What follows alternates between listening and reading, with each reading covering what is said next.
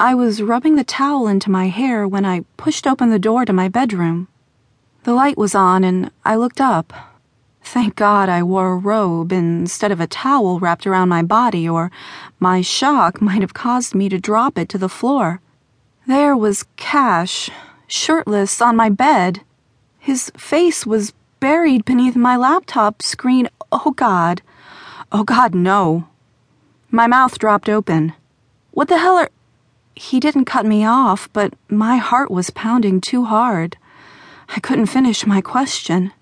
With wide eyes, I prayed that he wasn't looking at what I thought he was looking at. When Cash looked up, there wasn't a hint of surprise on his face. Seeing his stepsister in a robe didn't make an impact at all.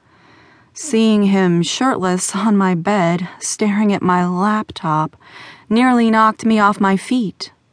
"Get off my computer!" I squealed at him, sounding more like a teenager than ever. Cash looked up and chuckled. "Calm down, Spaz."